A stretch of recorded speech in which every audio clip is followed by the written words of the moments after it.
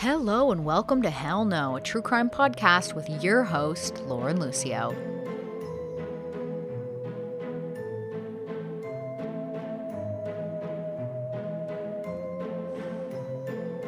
Happy Halloween, everybody.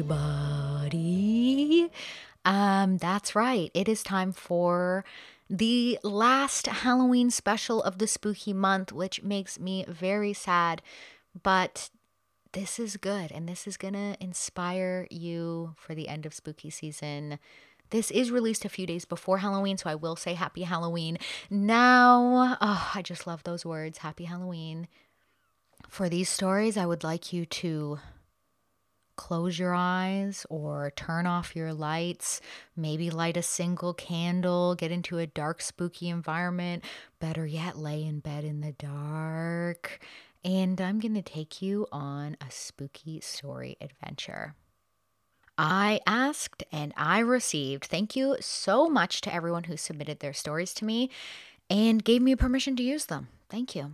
I have quite a few. I have a few stories to read to you. Some real, some fiction, some long, some short, but they're all spooky.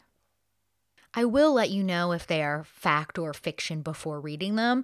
Also, the author's name or Reddit username that they would like their story to be credited to. I'm going to start off with a short true story by Lucy Ray. Thank you, Lucy, for allowing me to read your experience. Here we go. When I was 13, I saw something I cannot explain, and recent events have brought it back to light. It happened while I was in my house. I saw it outside my window. Now, my bathroom has a narrow window right above the shower. So when you're in the shower, you can look outside and see the top of the trees. So it's a tall window, 10 feet above the ground. It was dark outside, and I was the only one home. My parents were at work, and my sister was with a friend.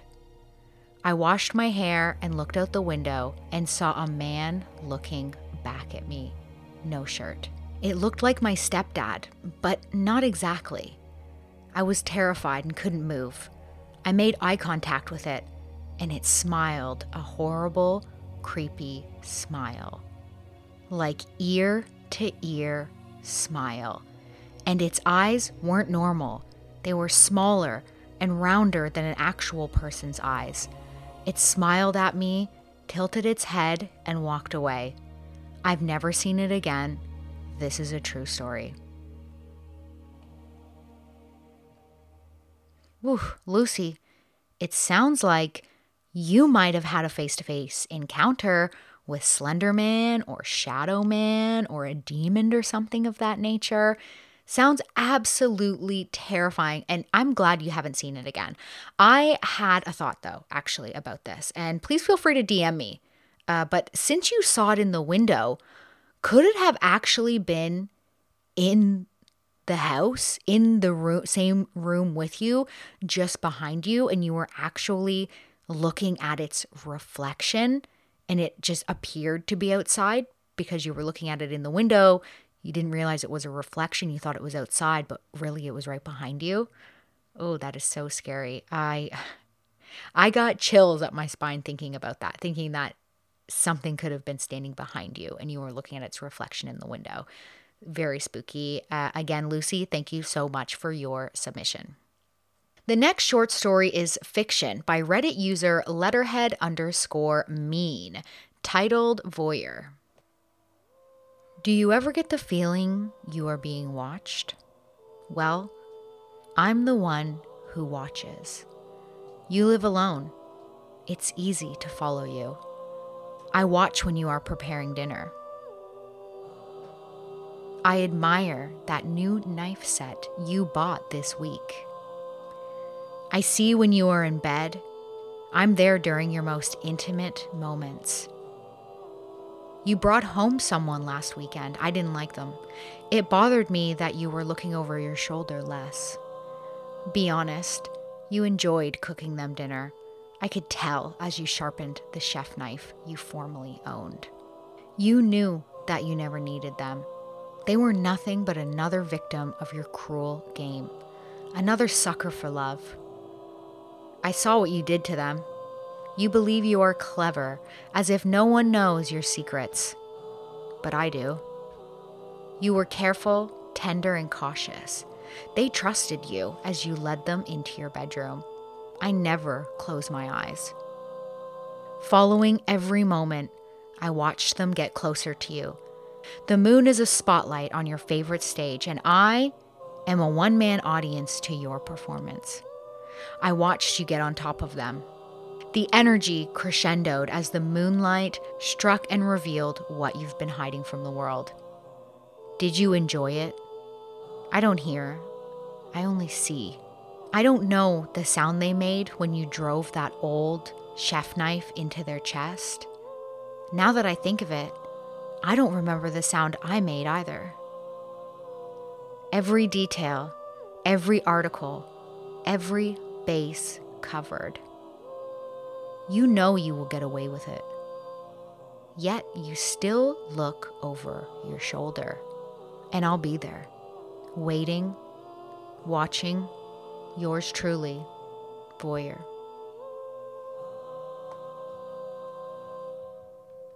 Ooh, okay. That was a great, creepy short story. Thank you so much, letterhead_mean, for that slice of spooky. I love the concept of that story so much, and I really enjoyed reading that. The next story I'm going to read is by Marcus Starr. It is fiction as well, and it's titled, Help, I'm Receiving Text Messages from Dead People. My new phone works great. No problems there. Holding it, feeling its limitless possibilities within my fingertips is simply sublime. You know that feeling, right? That new phone feeling?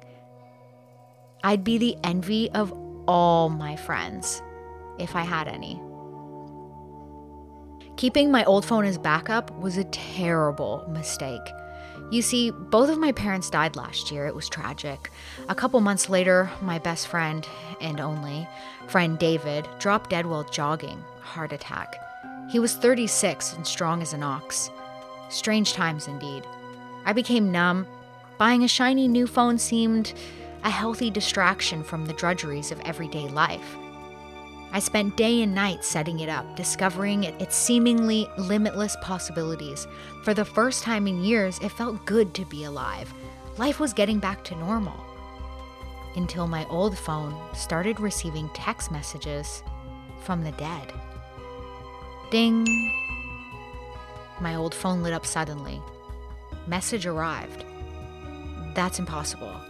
The SIM card was removed. The phone was disengaged. Yet, like a ghost in a graveyard, my father's number appeared. I read his text aloud. I wish I hadn't. See you soon, Danny boy. The room chilled. Drops of ice dripped down my spine. My father never used his cell phone, even when he was alive. This was literally his first text, and he's dead. My fingers quivered across the screen, searching for a response that never came. Must be a scam, I said boorishly, shaking my head in bewilderment. The phone returned to the junk drawer, and I went about my Sunday business. Except my mind kept returning to the phone. Clearly it was hacked. Someone was phishing me. But how? If only David was here, he'd know what to do. I was flooded with grief. My family was gone and I was all alone. Yes, I had some work friends, but outside of work, they were merely acquaintances. Ding. My heart fell to the floor, my mouth desert dry. Message arrived.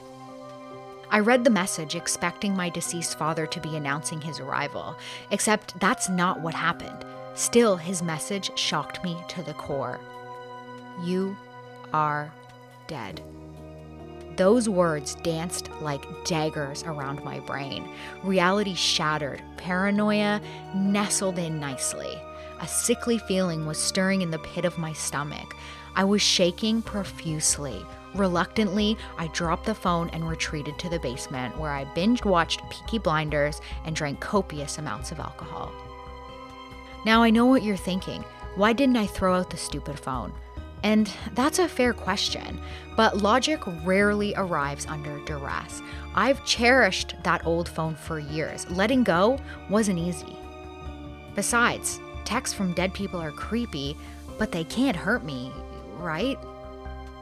Friday arrived like a bad habit. The hectic work week stole most of my attention. There was little to no time left worrying about haunted text messages from my dead father. I tried my best to ignore it. The following Sunday left me fatally exhausted and unprepared for what would come next. Ding, ding, ding. I could hear the phone buzzing from the basement, which was odd since it was on silent mode. Not only that, but its batteries were as dead as my parents'. There's no way that phone should be receiving texts, SIM card or no SIM card. Like a soon-to-be dead person in a horror flick marching toward their inevitable demise, I crept across the creaking floors towards the junk drawer and retrieved the wretched old phone. With eyes like razor blades, I read the newly arrived messages. They were all from one source, my dead mother. Tears rolled down my cheeks as I read her messages. "Danny, is that you? Pops is sick. Please help." "This can't be happening," I cried. "This can't be real." Except it was. Real as rain, as my mother would say. Only my immediate family called my father Pops. This had to be real. That night, I cried myself into a coma until the darkness washed over me and I succumbed to sleep. Sometime in the middle of the night, I was jolted awake. Ding! I screamed bloody murder. Beside me, beaming from the bedside table, was my old phone, which was odd considering I don't remember leaving it there. Message arrived. Pops's number appeared. I tapped the serrated screen, and his newly arrived message appeared. Urhe Noao, Daid La Era U. I shook my head, rubbing my weary eyes. The words were jumbled, making no sense whatsoever. I said a silent prayer, longing for the return of my sanity. Then I spied the message via the bedside mirror and cringed. Those wicked words came to life. We are all dead down here. I stared at my phone for what seemed an eternity, feeling sick all over. Ding! My heart exploded. Was this nightmare ever going to end? See you soon, Danny boy. Anger came swiftly. Something inside me snapped. I jumped out of bed and stomped the phone into a million pieces, reveling in its destruction. Then I tossed its shattered remains into the trash bin. Good riddance to bad rubbish, as my mother would say. Life has been cursed ever since. The next day, my alarm failed to wake me up, and I was late for work. Later that week, I got a flat tire and was again late for work. The entire week was teeming with catastrophes. I couldn't focus, my stress level was through the roof, my sanity was hanging off a cliff. Work put me on probation. One more mishap and I'd be unemployed. Sunday was me day, a day of relaxation, beer and baseball, pizza and chicken wings, just like old times. The beer was refreshing and went down easy. The couch was a reliable friend and welcomed me with seated cushions. Better yet, the Blue Jays were whooping the Yanks into oblivion. Things were looking up for the first time in weeks. Then came a knock at the door. I live in a remote suburban neighborhood with a no soliciting sign parked out front. Nobody comes to the door, not since my loved ones passed away. Hold your friggin' horses, I shouted loud enough to be heard. As I inched toward the door, my legs felt like weighted stones, dragging me into the depths of hell. Something bad was lurking outside my front door. I just knew it. I couldn't believe it. Who would be so rude? From downstairs, the announcers were throwing a tantrum. The Yankees hit a grand slam. Tie game. The door swung open. My hands crunched into fists. Nobody was there. I swore like a trucker on amphetamines. Someone was screwing with me. Someone or something, and I didn't appreciate it. On my way inside, I spotted something poking out of the mailbox. My old phone. Suddenly, the world stopped moving. The air turned thick and stale. Was someone watching me? Probably, yes. I imagined myself being part of some unholy prank committed by God knows who, for reasons I don't understand. By now, I was submerged in a dreadful mix of loneliness and paranoia. Oh, how I pined for my loved ones, someone to confide in. Cautiously, I reached into the mailbox. My old phone was haphazardly glued together, like the phone of Frankenstein. Gretel, my nosy neighbor, strolled by walking her dog. She was giving me a cynical look. I was about to ask her if she'd seen anyone prowling about, when her measly mutt spotted a squirrel and shot off like a firecracker, and she disappeared down the sidewalk without a second glance. Soon, I was back on the couch, cold beer in my hand, watching the Blue Jays boil their lead. Damn Yankees. I drank. The alcohol was keeping me cool, for the time being at least. All the while, my eyes kept darting towards the old phone, daring it to ding. I didn't wait long. Ding. My mother's name appeared. Danny, please help. Grief swept through me like a river of despair. I was completely unhinged. If I had a pistol, I'd put it in my mouth. And all this would be over. As the final score appeared on the TV, 8-7, Yankees win. An idea sprung to mind. It was stupid and dangerous, but that never stopped me before. Besides, it just might work. I clicked reply. Hi, Mom. How are you? For an eternity, I stared at the screen, afraid of what would come next. Ding. Her response was disturbingly brief. Beware. A bomb went off inside my brain. I lost all control. I began bawling my eyes out, not even realizing it. Treacherously, I typed, beware what? Ding. Death. She was saying everything and nothing at all. Time to change gears. How is Pops? Sorrow as deep as a well seeped into my soul. Nothing could have prepared me for what came next. Ding. It's not every day your dead mother sends warnings from beyond the grave, but I was skeptical. You see, my parents died in a horrific car crash while I was driving. Although I left the scene unscathed, my parents perished. Watching my father's head roll onto the snow-crusted highway, only to be run over by a transport truck, still haunts my dreams. I can't rid myself of that awful image, no matter how hard I try. My mother died next to me, blood leaking from every orifice of her battered body. Pops is mad at you. With shaky movements, I quickly responded, Tell Pops I'm sorry. All night, I waited for her response. Eventually, after finishing off 2 6-packs of Coors Banquet, I slept only to have my bazaar of broken dreams come grinding to a halt sometime in the dead of night. Ding! Wearily, I crawled toward the old phone, whimpering like a dirty dog. Join us. My mother's malignant message put me over the edge. 2 words that stole my breath. Shaking the very foundations of my soul. I wanted to weep, but the river of tears was dry. I wanted to smash the disconsolate device into a million pieces, but I'd already done that. I was at a crossroads. Oh, how I longed for David. He'd know what to do. Then why don't you call him? My heart stopped. Where did that voice come from? Maybe it came from me. Or maybe my house was haunted. This would certainly explain a lot. Either way, the voice was right, and I knew it. Using the battered phone, I called David. Not sure what, if anything, would happen. It went straight to his voicemail. I leaned in, not wanting to miss a word. I can't come to the phone right now, David said somberly. I'm dead. Danny, if that's you, hang pictures of your parents around the house and give them offerings. You must make offerings to the dead once a day. Click. David's voice lingered long in my mind's eye. Offerings of what? Ding. David's follow-up text appeared without words, just emojis of food and drink, hearts and flowers.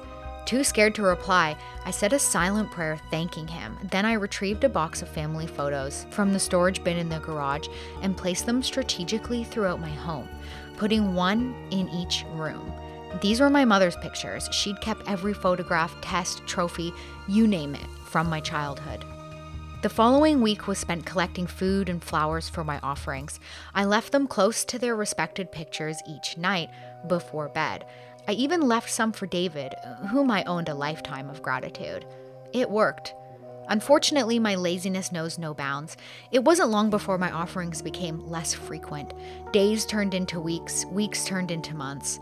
My dead parents were not impressed. Apparently, the dead are irascible. My dead mother's latest text arrived like a bad dream. Join us, Danny. You are already dead. I've stopped fighting her. Maybe she's right. Maybe I am dead. Maybe I died in the accident after all. What exactly is death anyway? Does anyone know? Asking for a friend. Surely I'm not the only person receiving messages from dead loved ones. I shudder at the thought. Anyone out there with similar experiences? I'd like to hear them. We can swap stories. The dead are relentless in their quest at being heard. I've learned this, and they will stop at nothing to get what they want. And what do they want, you ask? To be heard, and for us to join them in the great beyond. So I keep my old phone with me at all times. My dead parents told me to, and I'm afraid of disobeying them. What will become of that insidious device? Only time will tell. Or should I say, only time will text. Ding. Thank you, Marcus, for that haunting tale. Perhaps a sequel for this is on the way? Let me know if so. That was great. All right, so this next story is by Reddit user Dark Winchester, and he is responsible for this story titled, I'm convinced my dog has started to hate me or a demon possessed him. My boyfriend brought me in a dachshund puppy. The dachshund was so adorable. My boyfriend had always wanted a dog, but his parents wouldn't let him have one, so he got a dog as an adult. The first year was challenging. The puppy was wild, hyperactive, biting, and destroying everything. By the beginning of the second year, the dog calmed down and began to obey and learn commands. We were happy together. At night, the dog used to come to me and lay his head next to mine. It was beautiful. Then something changed. One night, the dog was whining at the door, so I went out with him. The grass was wet, the sidewalk was muddy, and the dog got dirty. When we got back, I was wiping the dog's paw, and that's when the dog turned his head sharply and started growling. And I felt the dog's teeth bite deep into my hand. The dog was furious, and I was in shock. The dog started growling aggressively and attacking me. I was terrified and confused. Blood was coming out of my hand. I ran out of the bathroom with fear and locked the dog in there. When my boyfriend came back, he didn't understand what had happened. He said that maybe I had caught the dog's paw badly, and the dog took that as a risk. But I hadn't done anything unusual. That was the first time he attacked me, but not the last. Before that, the dog was always happy to see me. When I came home, the dog came running to greet me with a wagging tail and an enthusiastic bark. Now the dog stares at me or attacks me. I'm afraid the dog will bite my throat in my sleep one day and I'll bleed out. This story is broken up into two pieces. I'm now going to read the second piece, and it is titled, Thoughts Going On in the Dog's Head. I love my humans so much. We are a pack, but one human is scared of me, probably doesn't like me anymore. It happened once I got mud on my paws. Luckily, my humans will always clean me up. Well, at the time, my human was washing me, and as she was wiping my paws with a towel, I felt a sharp pain in my paw. I turned my head and was furious. A dark being was surrounding my human. It had skin with spikes, eyes, and teeth that were blacker than the darkness. The tongue was long and bloody red. It wrapped its hands around my human's arm, and I bit down to scare the creature away from my human. I attacked it, but I bit my human instead. To this day, I protect my human from the dark being, but my human is more and more afraid of me because of it. I try to explain that I am protecting her, but she does not understand me. All she hears is barking. Wow. Thank you, Dark Winchester, for that wonderful story. I love that. I am a dog owner, and recently I've been getting really into like ghost hunting shows and stuff. So I feel like this is a perfectly timed story for me to read it. Wow. Okay. If you ever write another one, maybe you have written one about in the eyes of a dog seeing ghosts. That is such a great concept. Send me more. If you write more, send me more. If you liked that story by Dark Winchester, please join his subreddit called Own Horror Stories to read more of his work. He has quite a few stories on there. This next fiction piece is titled Trick or Treat. Sally Elliott was 15 years old the first year she chose not to go trick-or-treating. She decided she was too old for the tradition now, and that's how she found herself home alone on Halloween night. Her father Bill was working nights, and her mother Shelley picked up Sally's little sister Dawn after school to get dressed up and ready for the night at Dawn's friend's house before the town's annual Halloween pizza party and hot apple cider event, which also included the pumpkin carving contest. After, Shelley and Dawn would head out trick-or-treating and then go visit their grandmother. But not Sally. Not this year, as she felt she had outgrown the costumes and hanging out with Dawn and her mother. Sally would stay home this year and watch horror movies and hand out candy if anyone were to make the trek out to their farmhouse in the country. They didn't typically get many trick-or-treaters, only the lucky few who could convince their parents to drive them around to the country homes that hand out full-size chocolate bars.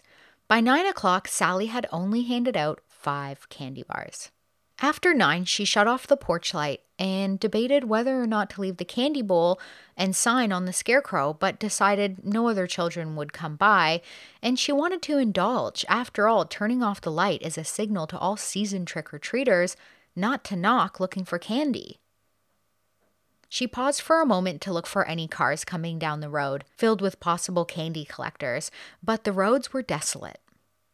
Sally had seen firsthand what tricks are played on homes that run out of treats. After all, the name of the game is trick or treat. Last year, she drove past a house with a porch light off. It was getting egged by a bunch of teenagers in costumes. She assessed that option as well, but ultimately decided they lived too far away from town and all the kids were done for the year. She wanted all the candy for herself. She sat down on the couch with the candy bowl in her lap and was in a chocolate and slasher movie trance. She could never understand how Michael Myers always seemed to catch his victims, even though he never ran. But hey, these are the classics, she thought. It was typical Halloween weather that year. Cold, windy, and drizzling rain. Every leaf had changed and eventually a myriad of crunchy, burnt orange and yellow debris had fallen to the ground. To Sally, the trees now looked like a skeletal version of their summer selves. Long, eerie branches swayed back and forth in the frigid night breeze. Sally's mother has always been a fan of Halloween, and every year their home gets more and more decorated. Inside was covered in fake spider webs and fake spiders, plastic bats and skulls, even an oil scent diffuser that looked like a witch's cauldron bubbling. Outside the home was where all the big features were on display, including a 10-foot inflatable light-up Frankenstein's monster, all the jack-o'-lanterns they had carved together, 15 ghosts hanging from the tree branches in the front yard, making it look like they were flying around in the wind. There was last year's edition of the zombie graveyard, which included a green floodlight, styrofoam tombstones, and fake arms sticking up from piles of dirt. This year, her mother added in life-size decorations surrounding the front porch and scattered through the front yard of standing skeletons, a grim reaper holding a sickle, and the most creepy one of all, the one her mother got that day while she was at school, an evil clown with razor-sharp teeth and a menacing smile, which of course Sally's mother set up at the bottom of the stairs just off the front porch so all the trick-or-treaters had to walk past it.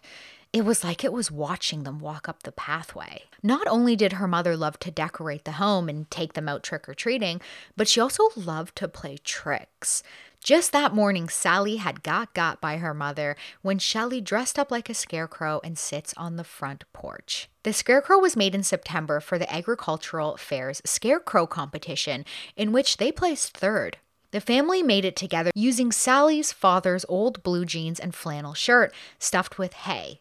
Then in October, Shelley decided to use it as a decoration for the front porch and put a jack-o'-lantern on its head to make it more spooky. The plan was to place the candy bowl in the scarecrow's lap with a sign that read "Take one" for the few children who ventured out there on Halloween. But then Sally decided she wanted to stay home and pass out candy, which meant she took the scarecrow's job. But she was confident it didn't care. After all, it doesn't have a brain, according to the Wizard of Oz movie. Sally's mother couldn't resist temptation on Halloween morning when she got into the scarecrow's clothes and stuffed it with hay. She yelled to the kids to get ready for school, and she also made sure to tell Sally put a handful of candy bars in the bowl on the scarecrow in case of any early trick-or-treaters.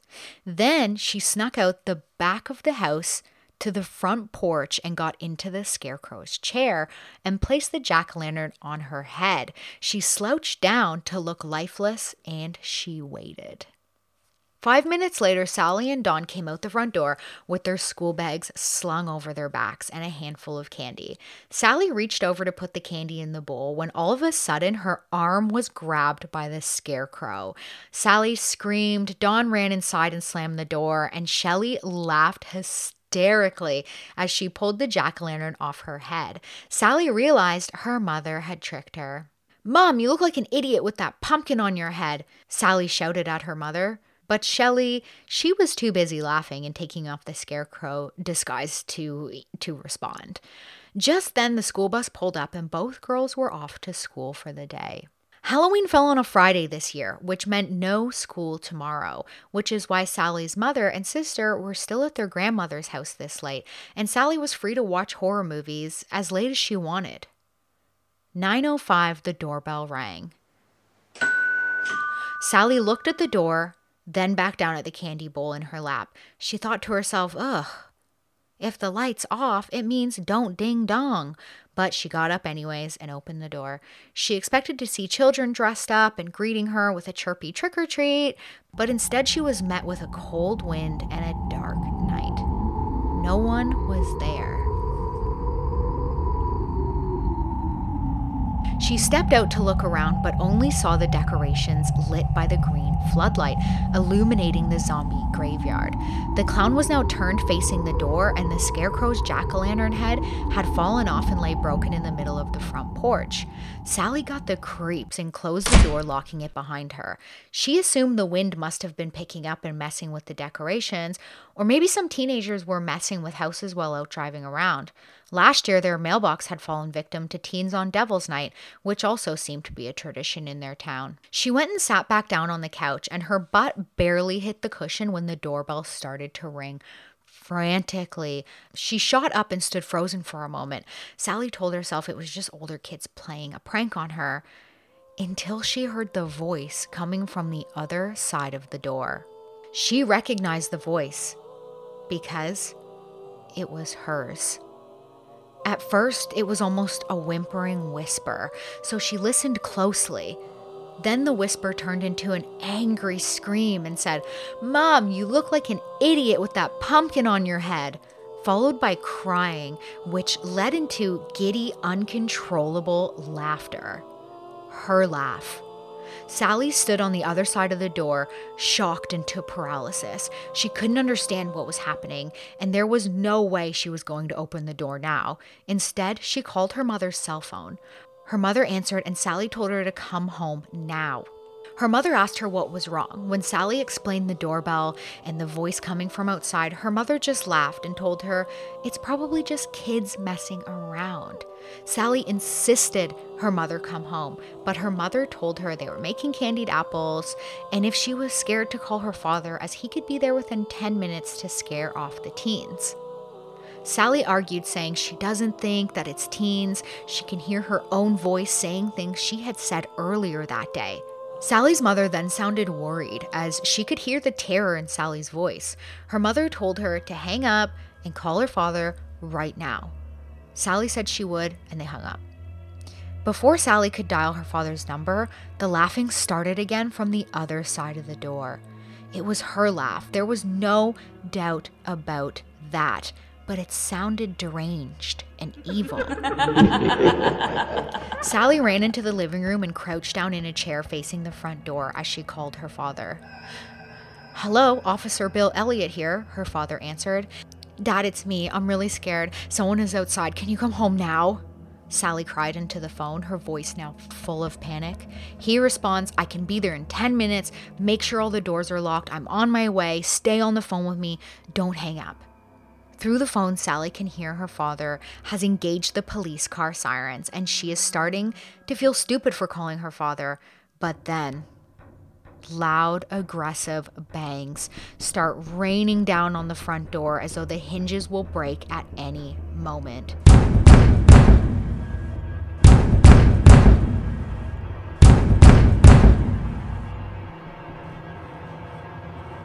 "Go hide," her father demands. Sally runs into her parents' bedroom and shuffles herself under the bed, the banging getting louder and louder. In her frightened state on impulse, she screamed, "Go away!" She immediately clasps her hands over her mouth as if to try to shove the words back in. To her surprise, the banging stopped. Everything felt eerily silent for a moment. Sally shivered with fear. Then the silence was broken by the voice from outside the door, mimicking her in her own voice, saying, "Go away," followed by whimpering, then deep, long, slow scratching sounds, as if the door was being clawed apart from the outside. Sally lost her breath for a moment and realized she had been holding it in and let out a gasp. She had dropped the phone and scrambled to retrieve it, and when she does, she asks her father how far away he is, but the phone is quiet. She repeats her question, and the answer she gets back is not in her father's voice. It's her voice, and the words slither through the phone like snakes. Trick or treat? It was more of a question than a greeting. Sally tosses the phone away from her as if it's made of spiders. She had been holding on to the hope her father would arrive at any moment to save her from whatever was lurking outside, but now all she felt was more fear. She peeks out from under the bed, and as she does, all the lights go out in the home. She is now hiding in a completely dark home, and she can't see anything. She starts to hear faint, slow footsteps, but not from inside the home. No, they are coming from the roof. They are getting louder and louder and drag with every step until the footsteps stop right over her. She holds her breath as to try to make herself invisible. The front door swings wide open and the wind from outside floods the house like a hurricane. Sally can hear loose papers being blown around. Her eyes are wide and she has a sudden urge to run out of the house through the back door, not knowing what's inside the home. She emerges from her hiding spot and races towards the back door, when the front door slams shut and all the lights turn back on. She looks around frantically but sees nobody's there. The doorknob turns slowly and Sally is ready to run. She stares at the door with bated breath, but this time her mother comes through the front door with Dawn. Shelley looks around and sees the home a mess. Sally runs over and hugs her mother for dear life, crying. Her mother is confused and a bit angry about the state of the home and asks Sally, "What the hell has happened?" Sally says, "I told you to come home, Mom. I was really scared. Someone was outside and they got the door open, but I was hiding. Then I don't know. I was going to run." Her mother sounds horrified and screams, "Why didn't you call me?" Sally responds, "I did, Mom. You told me to call Dad." Shelley looks at Sally concerned and says, You never called me. Yes, I did. You said you were making candied apples. Sally's mother is confused and worried and argues with Sally. She hasn't talked to her since this morning, then asks, Did you call your father? Sally looks around for the phone, picks it up, and shows her mother the call log in an effort to show her she did. But when Sally's mother looks at the last numbers dialed, it only reads 666.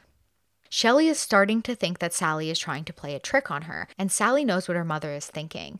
Sally promises she isn't lying. She tells her mother about the doorbell and scratching sounds and the smashed jack-o'-lantern head and the clown decoration being moved. As proof, someone was out there. Someone had to do these things. Sally's mother says, What clown decoration? Sally says, The one you bought today with the sharp teeth and evil smile. Sally's mother shakes her head as if to say no. Shelley tells Sally she never bought a clown decoration, and the door isn't scratched, and the jack-o'-lantern is on the scarecrow's head, not broken. Sally has had enough at this point and opens the door to show her mother the life-size evil clown. But when she opens the door, the clown is gone. In its place is a butcher's knife from their kitchen, stabbed into the dirt. Sally's mother walks over to the knife and discovers it's holding down a note. When she reads it, her face drains of blood. Sally runs over to read the words, trick or treat. Ooh, I hope everyone enjoyed that spooky story. That story is by Lauren Lucio. Hey, that's me. That was my Halloween short story. I hope you enjoyed it. And I hope everyone enjoyed all of these spooky stories. I hope it gets you into the Halloween spirit or spirits. Ooh.